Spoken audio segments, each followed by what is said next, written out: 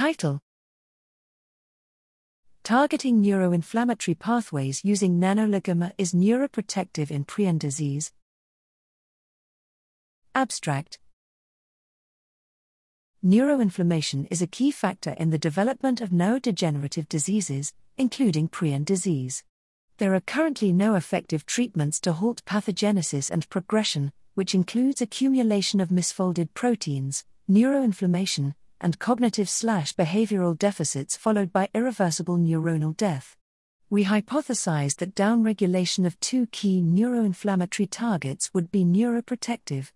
To test this, we utilized nanoligomers in a prion-diseased mouse to assess the impact on glial inflammation, behavioral/cognition deficits, and loss of neurons. Nanoligomer-treated mice displayed decreased numbers of glia, and improved behavior and cognitive tests.